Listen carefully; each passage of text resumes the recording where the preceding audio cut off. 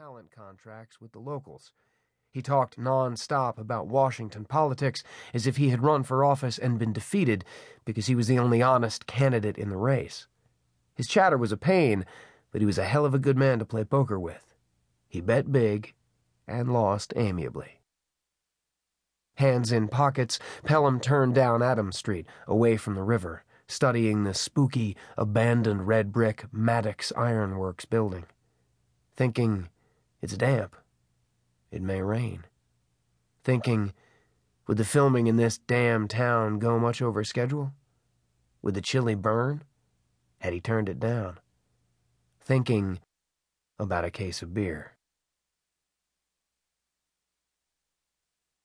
All right, Gotti is walking down 3rd, okay? He works most of the time till 6 or 6:30, but tonight he's going for drinks with some girl I don't know who she is.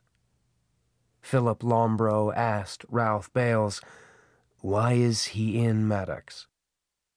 That's what I'm saying. He's going to the Jolly Rogue for drinks. You know it? Then he's going to Callahan's for the steak.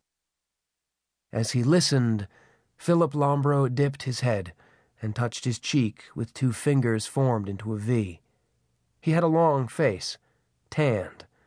The color, though, didn't turn Lombrow bronze. He was more silvery, like platinum, which matched his mane of white hair, carefully sprayed into place. He said, what about Gaudia's bodyguard? He won't be coming. Gaudia thinks Maddox is safe. Okay, then he's got a reservation at 7:30. It's a 5-minute walk. I timed it, and they'll leave at 1:15. Ralph Bales was sitting forward on the front seat of the navy blue Lincoln as he spoke to Lombrow.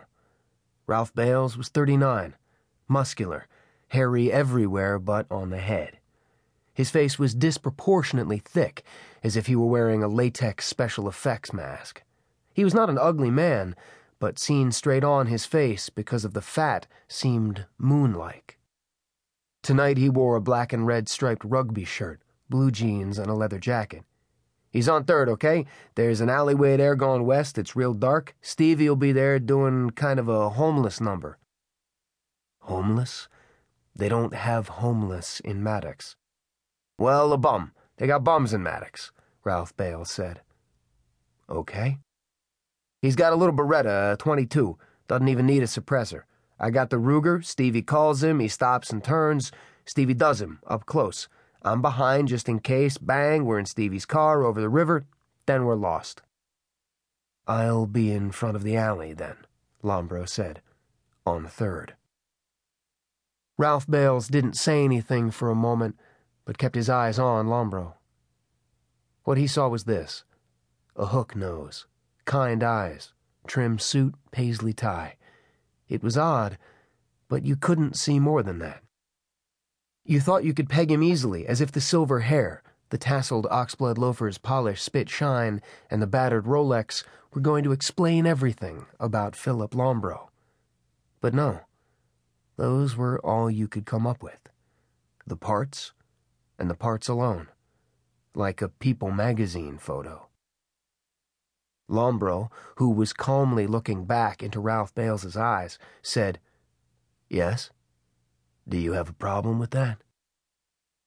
Ralph Bales decided he could win the staring contest if he wanted to, and began to examine the swirl of hair on the back of his own hand. Okay, I don't think it's such a good idea you being there, but I told you that already. Yes, you did. Okay, I still don't think it's a good idea. I want to see him die. You'll see pictures. The Post-Dispatch will have pictures. The reporter will have pictures in color. I'll be there from 7:15. Ralph Bales was drumming his fingers on the leather seat of the Lincoln. It's my ass, too. Lombrow looked at his watch.